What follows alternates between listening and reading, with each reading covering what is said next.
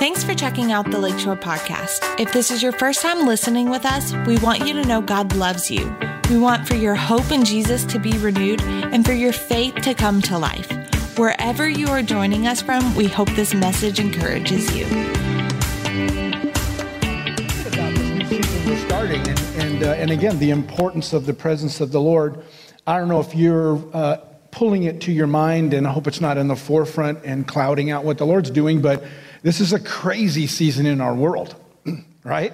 We're coming to church this morning, and we're just right on the heels of remembering 9/11, and that gets really fresh with all that's going on in Afghanistan and you know, the polarization about how this was handled and about what's going on now with the terrorist groups and et cetera, et cetera. And I mean, you just can't turn on any news or look at any feed and it's not popping up right in your face. But it's not the only thing, because we've got, you know, still this new influx of COVID, and we're going into a fall season, and what's going to happen there. And now these mandates for vaccines, again, polarizing our country. Mandates for vaccines, or you're losing your job, or you can't function the way you're supposed to across the country, wherever you fall on that. The point is, it's another big thing that we've got to navigate and we've got to understand. Not only that, but we're hearing whispers about inflation, about the economy, you know, going through another shakeup and not sure what that's going to mean. We've still got hurricanes that are coming, and we've got states and cities that are devastated and with flooding and out with power, and, you know, food shortages and supply shortages and resources. And then we've got this whole social justice thing that isn't finished yet. And there's still a lot of arguments in schools. You know, the homeschooling doubled from last year, primarily because of somewhere between the COVID, but because of this whole CRT infusion into, and you know, some people feel really, really strong about that, and to the point that they're making arrangements and pulling their kids out. And we could just go on and on and on, and how that's impacting us personally. But all of that, the New Testament told us, wake up. Matthew chapter 24 is pretty complete in showing us when you start seeing these things increasing. Any one of those circumstances, particulars pulled out, any one of those categorically have been going on probably all of our life. But when you start seeing them come with a regularity and with an intensity, the Bible says in Matthew 24, it says, pay attention, because the return of Jesus is really, really, really close. And I'm telling you, we're living in the last, not just the last days, we're living in the last of the last of the last days. This is like a 2-minute warning, so to speak. And I'm not just, you know, flowering words out there. When you read your Bible, this is actually what happens. In fact, Paul tells us in both of his letters that all of these things we're seeing right now would constitute perilous times. Not because of the wars and not because of the weather and the catastrophes, but because of what happens with people's hearts and attitudes because of all this. They become very individual. They become very self-seeking. They're willing to do anything to make sure they survive this.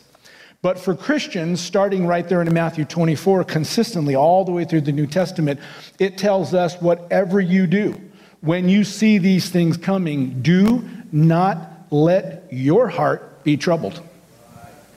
Well, that sounds great to say. And I would love to say, yeah, my heart's not troubled. But when it says let not, that's a very intentional statement to says, listen, you're going to have to take control of your emotions and your mind, and you're going to have to take control of what you believe your convictions are. In fact, 2 Peter picks up on this whole kind of idea, and he says that it's through God's great and precious promises we can literally be delivered from all of the corruption that's coming together and happening in the world. But it tells us whatever you do, you need to lean in and make your calling and your election sure. In other words, you and I have the responsibility to look back and know that God has chosen us, called us into his family, and that we've chosen God, and that relational connection is rock solid. Nothing and no one can pull that apart. And that's what we're going to begin to talk about today in a new series, because let me tell you the reality, and maybe you've experienced this, maybe you haven't, but I think for the most part, people do.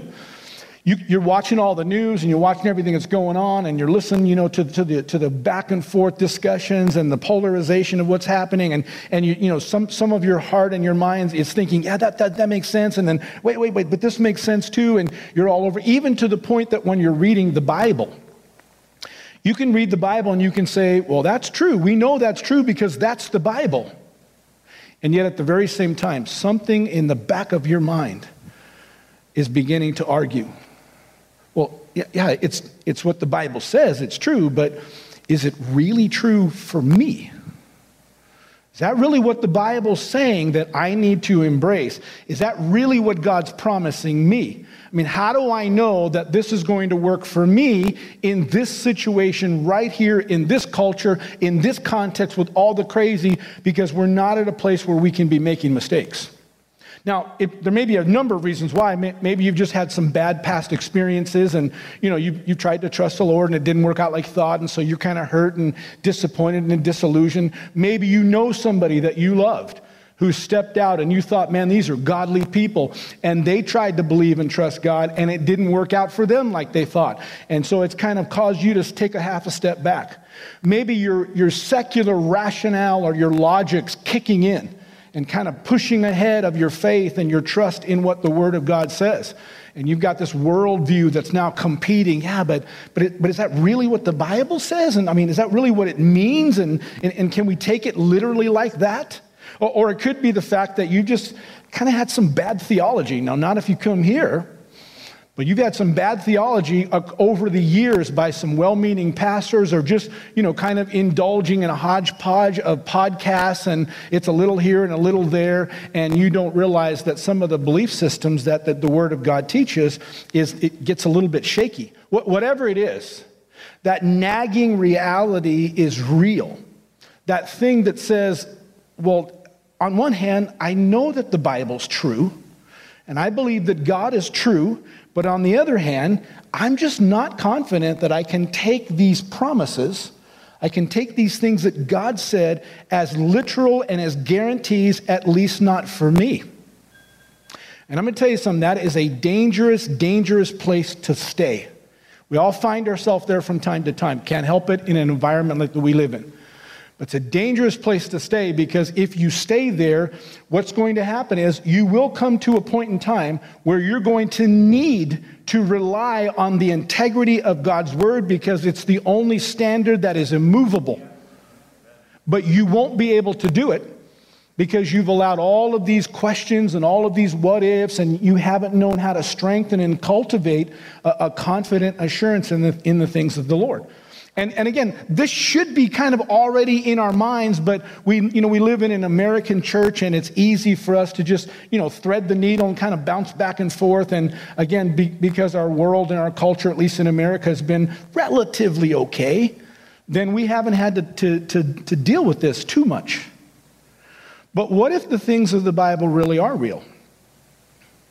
What do you do with scriptures that we love to quote and we love to sing about and we love to write in someone's card as an encouragement? But what do you do with scriptures like 2 Corinthians 1:20 that says all of God's promises are yes?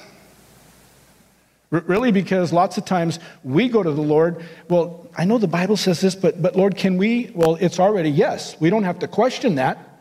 But we go questioning, looking for some kind of confidence to let me know, no, this is real and it's real for me. What do we do with that?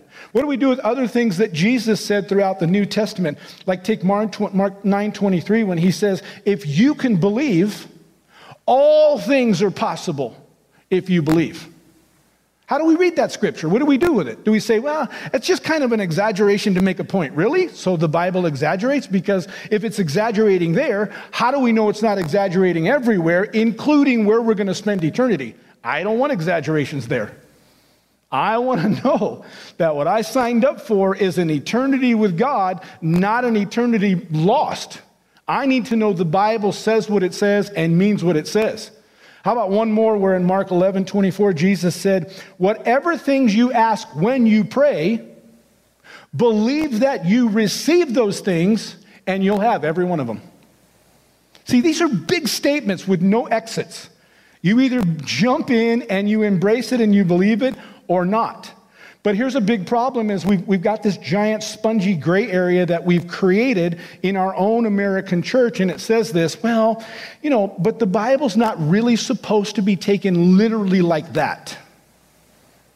And here's our rationale, because everybody knows, the Bible even says that God is bigger than us, that his ways are higher than us, that we can't possibly understand or know what he's going to do. And listen to me, there's some truth in that. And we need to balance that out with Scripture. But there's some truth in that. But let me ask you this question in a very practical and yet biblical way.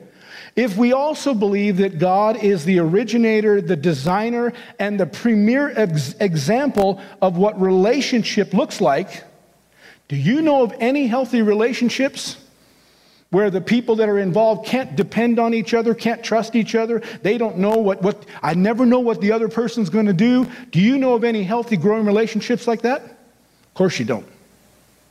Can you show me one scripture in just the Gospels when Jesus came down and said, I'm here to show you what it's like to be in a relationship with the Father? Can you show me one scripture where Jesus said, well, you never know what he's going to do. He's kind of a slick one. He'll say one thing, but he may do something else. You won't find it. Everything is him building our confidence. And I'm going to tell you this truth. It's true in every one of your relationships. You know this. But it's true in those relationships because it's true in the relationship that comes straight from the Heavenly Father. If you want a deep and a real and an intimate and a trusting relationship with God, you've got to come to grips with the fact that God is absolutely faithful every time. There's no deviance in him. If he said something, he will do it. You've also got to come to grips with the fact that the scriptures are the integrity of God on display. He wrote this down because he wanted us to read it over and over and over again and to recognize he'll tell the truth. Stay with it. Now, again, we agree with this conceptually. We have all of these kind of vague notions that float around, and we've just never synced them all up. But unless we translate that, that concept, well, no, I know God's true, and I know the Bible's true, but if we don't translate that into, but how do we live that in our everyday life, then let me just tell you the reality. Real trust and real faith and real intimacy and real security, knowing that you belong to God and he's watching over you and he will take care of you, that will never take root. And you'll live the rest of your life here on earth going to heaven because you believe in Jesus.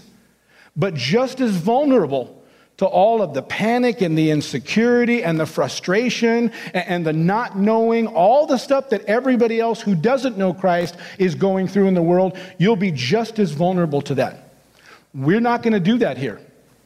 So we're starting a brand new series here today. I'm so excited about this series because when I first locked into this was another one of those life-changing things for me. And I don't mean to just kind of, put a little polish on the life. This radically changed me, and I've never, ever seen Christianity. I've never experienced my relationship with God the same after I saw this. We're going to start a series called Under Contract, and we're going to understand what does it really mean to have a covenant relationship with God through Christ. Now, some of those words are familiar because we might have read them in a Bible or heard them in a podcast, but we're going to really understand what this means so that we can lock into that. And we're going to replace a lot of misconceptions. I'm just going to tell you now, starting today, some of you are going to be really challenged. And all I'm asking is just stay with it for a few studies. Don't be frustrated. Don't just say, well, I don't buy into all that. Look at what the Bible says. I'm not going to give you my opinion. I'm going to come straight back to the Word of God. You wrestle with this. Give it a few weeks for us to frame this in and then see what happens. But I'm going to tell you, this is going to replace some of our misconceptions about God with absolute scriptural truth. And in doing so, it's going to help us to understand what it means and to build such a confidence in God that it doesn't matter what's going on in the world around us, that we can stay locked in and our trust can be in God and we can experience the peace of God that bypasses our understanding, supersedes our understanding, and the joy of salvation. So we're not grumpy and afraid and frustrated and angry and, just all tangled up all the time, but we're walking in the joy of the Lord because God already made promises to us and we absolutely believe he's going to do this. Listen to me, this is important all the time. But the New Testament says this is especially important when we recognize that we are in the last of the last of the last of the last days. So important. And so my encouragement to you is lean into the study, not just come on Sunday morning. Of course, do that. But pick up these study guides. You know, we've got them out on the table. If you didn't get one, then make sure you at least get one on the way out. We're giving a copy to everyone today. You don't have to be in a Connect group. You can use these as a personal study guide. But the second encouragement along with these would be get in a Connect group. Because what Pastor Spencer said, man, you will not learn at the same degree. You won't experience the change in your life. It won't kind of get rooted and really cement in the same way unless you are talking and discussing these things, and we'll even look at why that's true as we get through the study. There's one more additive that for those of you that like to read and you like a little research, there's a book called God Swears to Keep His Promises. Full disclosure, this book is written by my brother, Pastor Jerry Dearman. He's in California. But I'm not recommending it because of that. I get no commission off this. I get no royalties, just so you guys know. There's no special privileges here. But I'm recommending it because I've read a number of books and studied a number of research materials at the academic level and all the way down. And I've not found a book that is better written than this as far as giving us a rich history, helping us to practically understand what our covenant with God is all about. And of course, it's solidly and soundly scriptures. Little tiny fun thing for those of you guys who are part of the family. He does pull back the curtain and show a couple of stories about when we were growing up. And so I'm not sure I would have shared those, but he took great pleasure in it. And so you might learn some things about that too. So these are some things that will help us to get into this study. But I'm telling you, this is one of those supremely important studies. And I've already been praying for weeks and weeks now that God would come in, the Holy Spirit would open our eyes. So having said all of that, let's just jump into this morning's studies. I'd like you to turn to Ephesians chapter 2. Ephesians chapter 2. If you're not really a note taker, this would be a great time to start. If taking notes distracts you, then that's fine. But just make sure you get that book and you go through the lesson another time on podcast or something so that you can make sure to get this deep in you. Ephesians chapter 2, verse 11. I'm reading this morning from the ESV, or the English Standard Version. It says, therefore, remember. Now let me just stop. He's saying to remember because he's saying, I don't care where you're at in your life. I don't care where you're at in your Christianity. It hasn't been that long that you can't remember back at a time and a place where you felt like you were disconnected from God. Even if you grew up in the church. Not everybody that grows up in the church, just stays in the sweet spot all the time. He says, I want you to stop, and I want you to step back, and I want you to kind of pull that to mind. What was that like? And he goes on and he describes it. He says, remember that at one time, you Gentiles in the flesh, called the uncircumcision by what, or some translations said by who, is called the circumcision, which is made in the flesh by hands. Now already that's just super tangled up. If you don't understand some of the language. So other translations say this. It says, remember the time when you were known by those whose bodies were circumcised as the uncircumcised people. In other words, there were two groups of people. Today, if we put a contemporary flavor on it, we might say, remember the time when the people that were believers looked at you and said, they're not believers. They're obviously unbelievers. He wants to draw the distinction between two groups, and he's trying to help them to remember that. So verse 12 goes on, and he repeats again. He says, remember that where you were at that time separated from Christ, alienated from the commonwealth of Israel. Again, pick up on that outside, inside.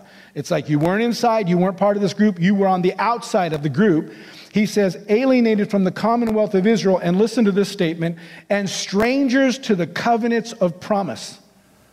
Now, when you are those things, when you are without Christ, when you're alienated from the commonwealth of believers, when you're strangers to the covenant of promise, here's the result. He says you have no hope, not real hope. You can cross your fingers and say, well, I'm just hoping it's going to turn out right, but not Bible hope.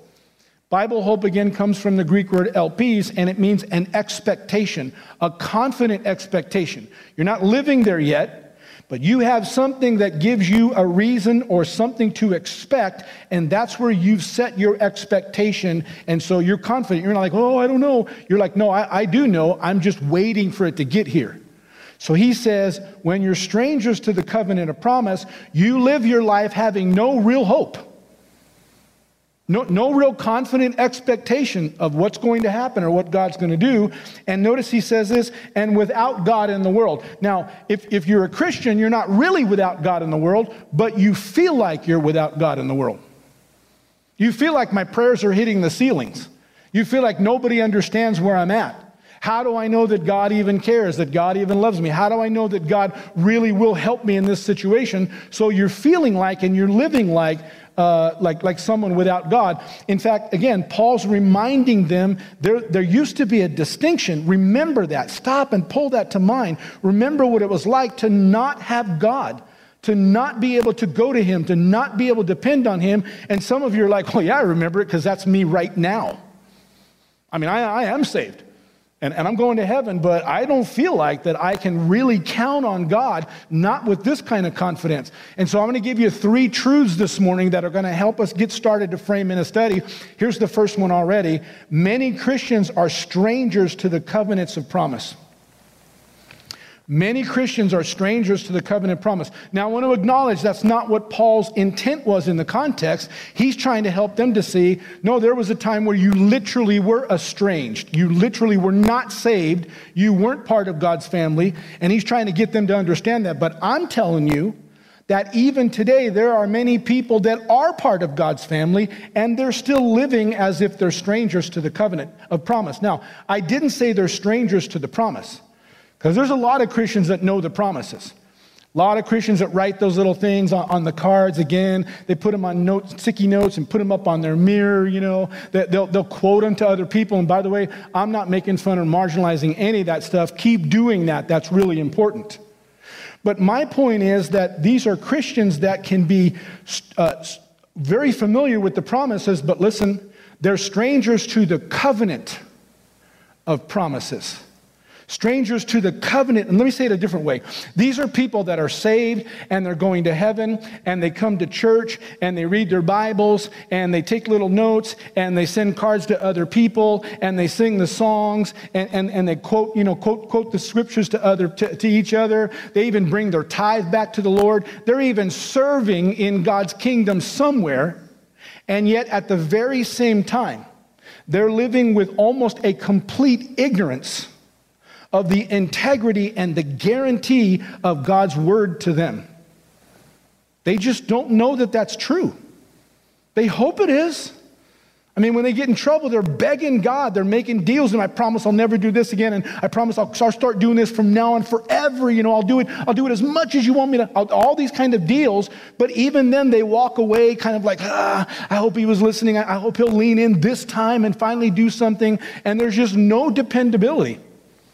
Again, you won't find that kind of relationship in any other healthy context that you're living in. If you're living in that relationship in a practical world, you're looking at that thinking, this is toxic, man. This is not healthy.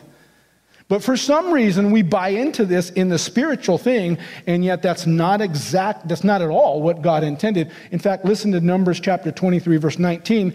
It says, God is not a man that he should lie,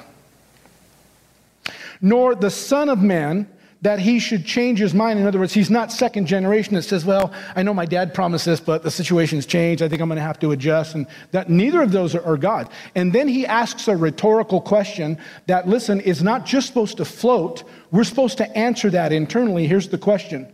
Has he said it and will he not do it? Is God the kind of person that will say something to you, promise something, look you right in your face and say, I promise you can depend on me, and then not do it? And we know the answer, right? It's complex.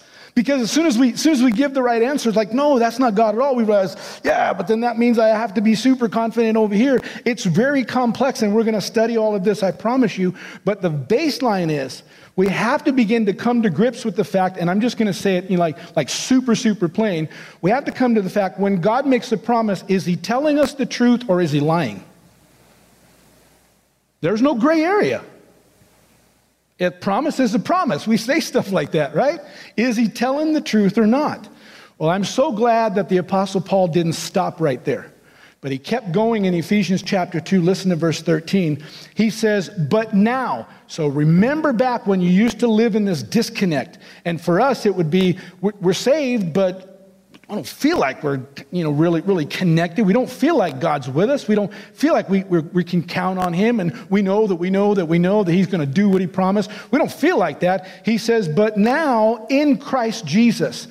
And if you understood the verb tense here, listen, this is very dramatic. Very dramatic. It's like a huge, huge shift. He wants you to understand this is not just a little slide. This is a cataclysmic shift that happened.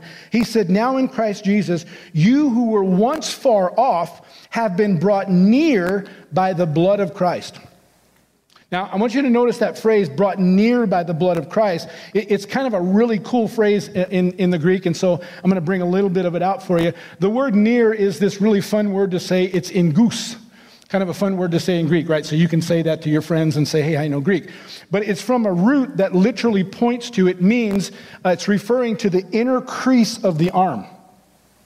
And here's what it means. When something is placed in the inner crease of the arm and the arm is folded, it disappears. It is so enveloped.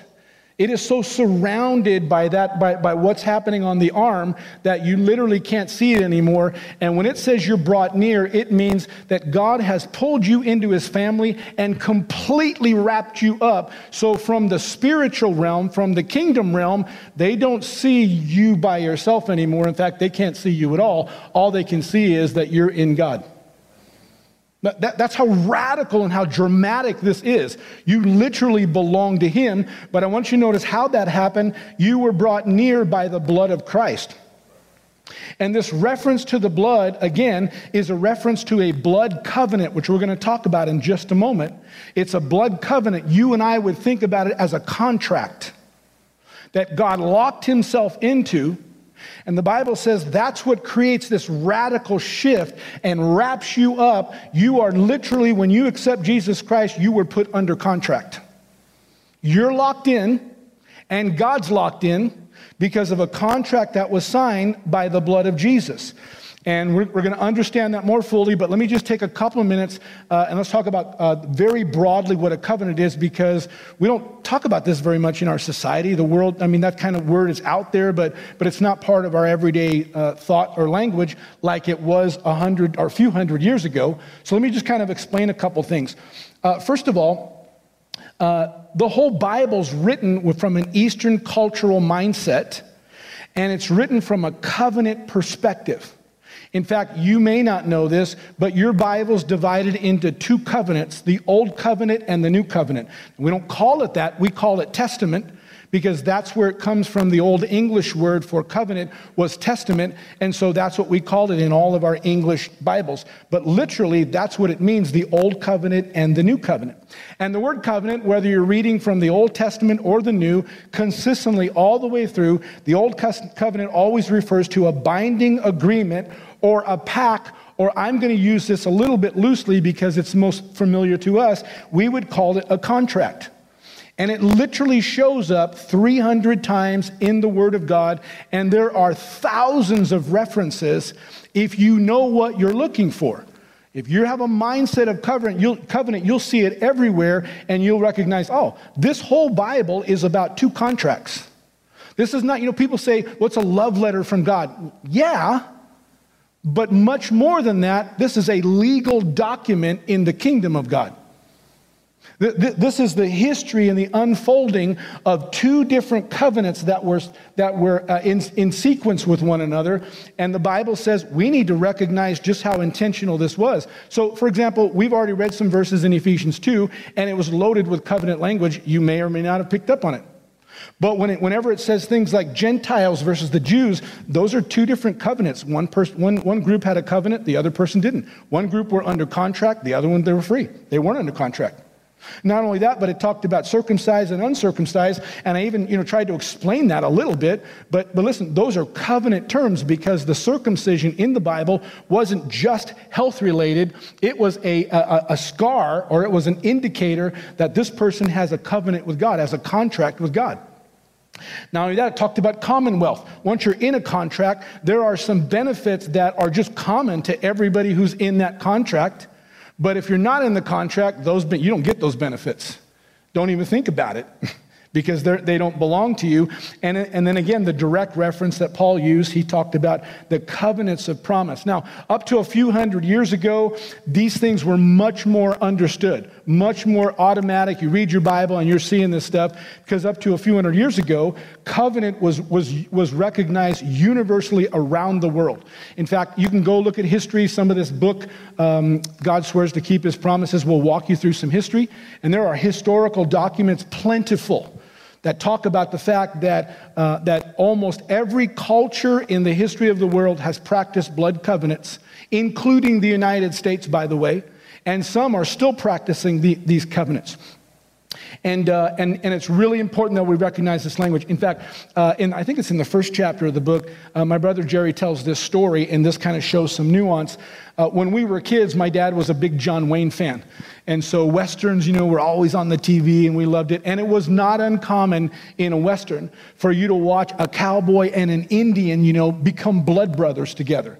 And the way they did that, it wasn't nearly as graphic as it would be in today's movies, but the way they did that was usually the Indian would pull out his big knife and would slit his wrist, and then the cowboy would slit his wrist, and they'd put the wrists together, and they would, swear to each other, and they'd become blood brothers. Well, here we were, we were so drawn in by that every time that scene came on in a movie, we'd run to the freezer and we'd grab a couple of popsicles and risk brain freeze eating them as fast as we possibly could, because we wanted to use the popsicle sticks and the syrup that read to run those across our wrists, and we would put it together and we'd be imitating what we saw on the screen. We're going to be blood brothers. And some of you are thinking, well, why would you do that? You were real brothers. I'll tell you why. Because blood is thicker than water. Oh, you didn't know that was a covenant term. You thought that meant, well, blood is thicker than what? Doesn't that mean if you're related, that's a lot more important, that's a lot more connected than something to do with water? I don't know what that means. But blood is thicker than water literally is a covenant term, and it means the blood of a covenant contract is thicker and more binding than even the water of the mother's womb that was shared by siblings. That's literally what it means. But we don't get that anymore, right? Because we're not in covenant stuff anymore. And so we just kind of let these things sail by, and everything becomes more surface level, and everything becomes a little more casual. But listen to me, to date, the blood covenant is still around the world the most binding, irrevocable agreement that mankind has ever known.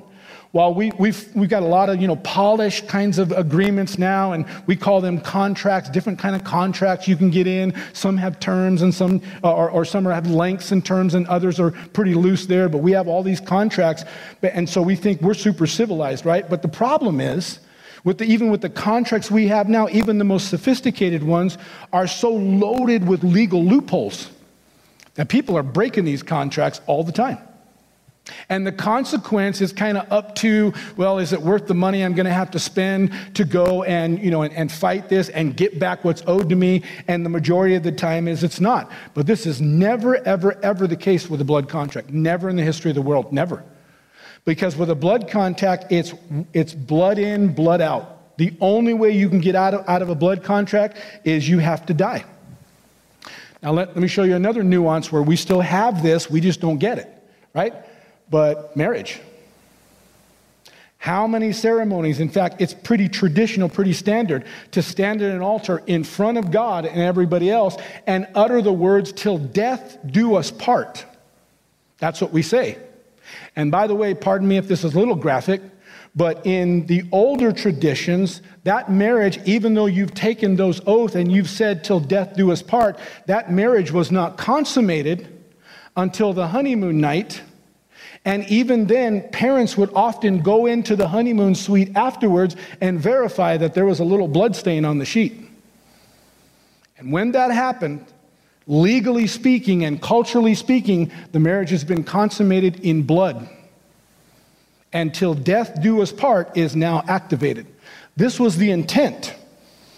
And this is how it means, but again, we don't see it and we don't understand this stuff anymore, and so we don't put the kind of value. Now listen, we've got a lot to learn. I'm going to help you see how we've got all these nuances, and especially how the Bible pulls these covenant terms in and brings them to life so that you can be confident. This is what God said, and this is what he means. And I can depend on this, not just kind of, inspirationally, but I can depend on this when the chips are down and the world is crazy. I can stand there and say, nope, this is what God promised me, and I'm going to put my trust in him. For the rest of this will go pretty quick. I got a good foundation set for you, but leave Ephesians 2. We'll come back there at some point the next time, but go over to Hebrews chapter 6. And let me show you probably the most shocking part of this lesson.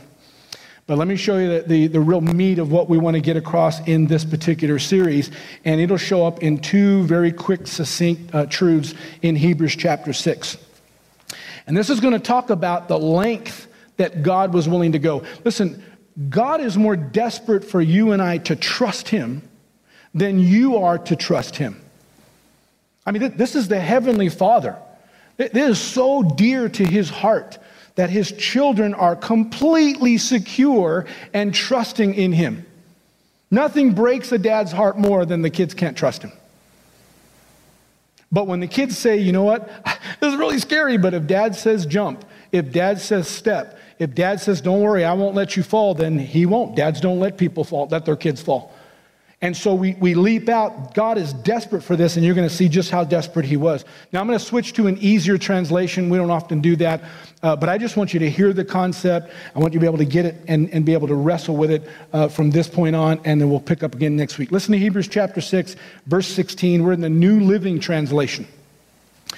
And this is the author of Hebrews. Some people think it's Paul, some people think it's Barnabas, and some people, have other opinions. But this is what the author of Hebrews says. He said, now when people take an oath, okay, you and I would understand in our everyday that's a contract. When they sign a contract, they call on someone greater than themselves to hold them to it. For us, that would be the legal system. You can say whatever you want, but when you put that name on your contract, now we've got a whole justice system that is supposed to hold people to what they committed to. And this is what he's referring to. He says, or we can add, once they do, without any question, that oath or that contract is binding. Nope, you signed a contract. Verse 17, here's the shocking part. Listen. God also bound himself with an oath. What? Because a lot of people say, what are you talking about? God's sovereign. He does whatever he wants, whenever he wants, to whomever he wants, however he wants. He's got no strings on him. He lives above all that stuff. Well, God is sovereign. He gets to do anything he wants. But Hebrews 6 tells us what he wanted to do was to put himself in a contract. And we're going to find out why. God also bound himself with an oath so that those who received the promise could be perfectly sure. Other translations say supremely confident, without absolute any doubt. Once God signed a contract, be like, well, you signed a contract now. He said those who received the promise could be perfectly sure that he would never change his mind. Here's truth number 2. Understanding the reality of covenant creates absolute confidence in his promise. Here's a fun story. I grew up in an area where my dad was a backyard contractor, and he worked as a foreman over all of the machinists that were McDonnell Douglas that had all the big aircraft contracts and everything. But Dad was really handy, and he knew a lot about construction, and so we were always, I just can't remember a time when we weren't involved in some kind of a side job somewhere. Everything from, pouring slabs to building, additional rooms and rooms on stories, patios, wrought iron, bricklaying, you name it. My dad was involved in it, and he could do it. But this was back in an area where a handshake, a smile, and a reputation is all you needed. And you'd seal the deal. So you'd go over and, the person would show this, what we want you to do. And you say, yeah, I think I can do it for this amount. And you look at each other, you feel good about it. I feel good about that. And you'd shake hands. And once you shook on it, that was it. You're in a verbal contract, right? But every once in a while, I'd go with my dad. Every once in a while, Dad would get to that part in the conversation, and they'd get ready to shake on it, and Dad would say, hey, you mind if we put that in writing? And every single time he did, the response was predictable. What, you don't trust me? Well, and you'd be like, well, it's not that I don't trust you. We don't really know each other. And I just thought, it's like really clear. If we have it in writing, then you know what I'm promising. I know what you're promising. And, it just kind of erases any ambiguity. And most of the time, the person would say, okay, that's fine. And once it was in writing, once it was in, kind of in a contract form, then it was settled. This is exactly what God's trying to get across to us. There was a point that God began to understand. I shouldn't say it that way because it's not like he didn't ever understand. But there was a point we'll see in the Bible where God leaned in and said, okay, here's what I see with mankind, that I'm never going to get you past the ambiguity. Even though I'm giving you my promise, and I'm God, by the way, I don't lie. If I promise it, I'll do it.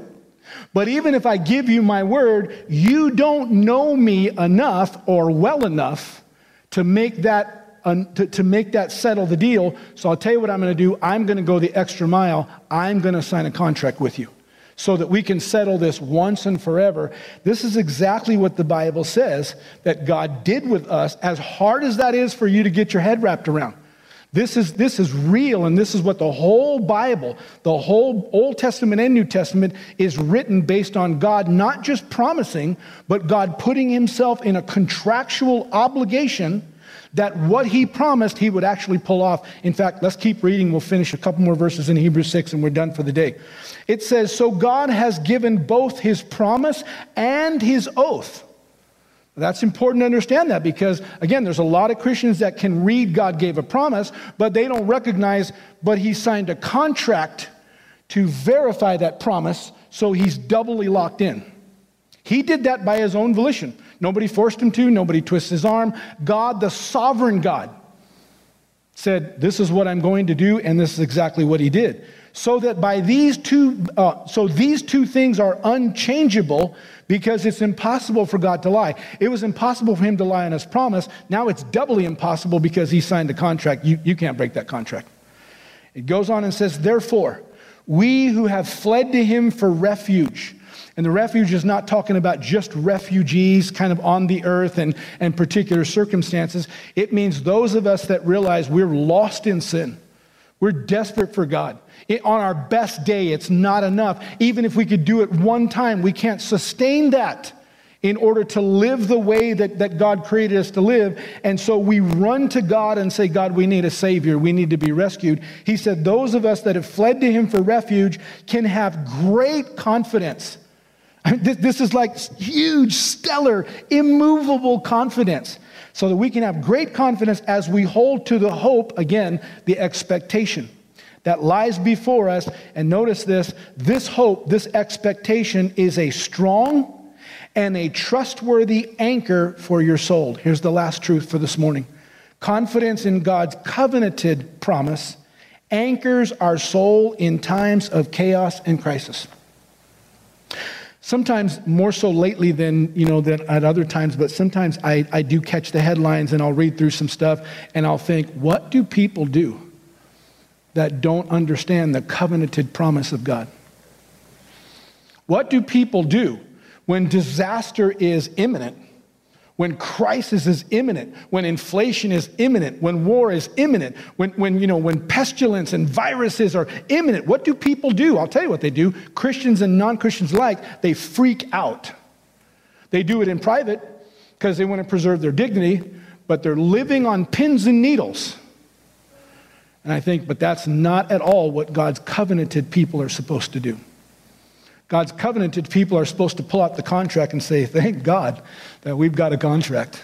Thank God that we're covered. Thank God that even if the mountains shake and fall into the sea, we're going to be okay. Thank God that if pestilence sweeps through the land, that God's going to sustain us because he promised he would. Thank God that if all of a sudden the economy freezes up, I don't know how, but God will provide for us. We will make it through those times and we will see better days because the covenant of God promises that we would. See, now this is what's supposed to spring up in your heart. But the Bible says it has to be intentional. We have to lock in and we have to make sure, boy, we understand and we are completely confident about the covenant we have with God. Once that happens, everything changes. Everything changes. You can make clear-headed, balanced decisions because the covenant is strong and sure. This is why we can't afford, especially here in the last of the last days, to be strangers to the covenants of promise. We have to lean in and realize how serious God was, how much integrity God put on the line when he said, no, you can trust me. You can trust me. If I said it, I promise you, I will do exactly what I said. And again, we're going to study this in detail. I'm so excited about what we're about to unfold. I'm excited for me. I've already studied all this, but I get to sharpen it and deepen it and cinch those knots tight again. And I'm just super excited about it. But here on this very first teaching, I am wondering this. I'm wondering if the Holy Spirit is beginning to move in your heart. I'm wondering if you caught a little glimpse or you felt something just inside just kind of tug at you a little bit, and you realize that there may be areas that you are strangers to the covenants of promise. Maybe you really are, right? Maybe you haven't accepted Jesus and you're just here, or you're kind of been coming to church and you're thinking about it, you're considering it, but you just haven't taken that step. And listen to me, I would do everything I could as a pastor on the integrity of God to convince you today's the day. Today's the day. Jesus is coming soon. I'm just not exaggerating that. And the world's getting crazy. Today's the day that you should make that decision because God loves you and he's got a great thing for you. But there might be a whole bunch of other people here that you are Christians. But you've got an area or a few areas of need. Maybe it's just kind of the overwhelming stuff that's happening in the world, and you just feel yourself fighting fear and fighting insecurity and feeling confused and feeling bewildered and maybe feeling angry and frustrated and polarized, and you just got all that stuff you're tangled up in. Maybe there are other areas that are even more fundamental. Provision and marital stuff and stuff happening in your health. And maybe there's areas where you realize, you know what? I really need for God to step in, but I don't know how to be confident that he'll do that. I hope he will. I keep asking that he will. I'm praying that he will. But if I got to be honest, at the end of my prayer, I don't feel any more confident, any more at peace, any more relaxed than I did at the beginning when I was totally freaked out. And we want to change that. And here, I'm going to pray a couple of things in just a moment, and then I'm going to have you stand, and we're going to worship with one more chorus while you allow the Holy Spirit to keep moving in you, because we have to respond, at least internally, right? We can't just keep hearing this stuff and walking away and having lunch and forgetting it. The times that we live in are too serious, and God went to too great of lengths. He worked too hard for us to just explain this and marginalize this away. So in a moment, we're going to sing another worship song, and the Holy Spirit's going to keep talking to us and dealing with us, and then we're going to respond. But first, I'm going to say a short prayer for you, and I just want you to know what I'm praying so you can position your heart and get in agreement with me. First thing, I'm going to pray whatever that need is, because we want to get that taken care of, right? So you can clear the mechanism and get your head on straight.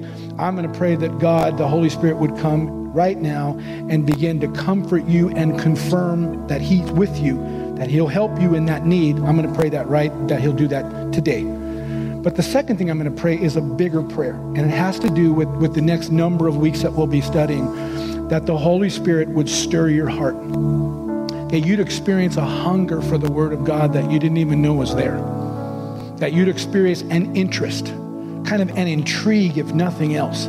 And you'd come back and you'd keep opening your eyes and opening your mind to see, what does the Bible say? Because I promise you, as that happens and you begin to realize this contract is real and it is irreversible, God will never, ever change. This is what he said, and this is what he will do, and he'll do it every single time. And you can be as intentional with this as you are with any other contract. Especially when you have a need, you get on the phone to your insurance company and say, hey, so-and-so, I just had this happen, and I just wanted to verify, yep, good, I'm covered, okay. How can I expect for that? All of those same transactions are what should be happening in our life with God. And I'm going to show you exactly how the Bible tells us to do this, and I'm telling you, it will change your life. And I'm going to pray that the Holy Spirit, who's the real teacher, would come and get involved right here from the very beginning and walk us through this study. Bow your head and close your eyes. Heavenly Father, we thank you that your word is true. We all know that somewhere in our heart, we all know that you are an integrous God, that you don't lie ever, that you're faithful. But somewhere in the craziness of trying to live out this life, it gets really scrambled and really complex. And so I'm asking you right now, Heavenly Father, because of your great mercy, the one that renews itself every morning, that you would meet every person here whose heart is open, who's whispering to you right now about need or needs that they have, that you would meet them right in the middle of that need right now. And you begin to give wisdom, you begin to give confidence, you begin to start making a way where they didn't think there was any way, and you would prove to them that you're a faithful God.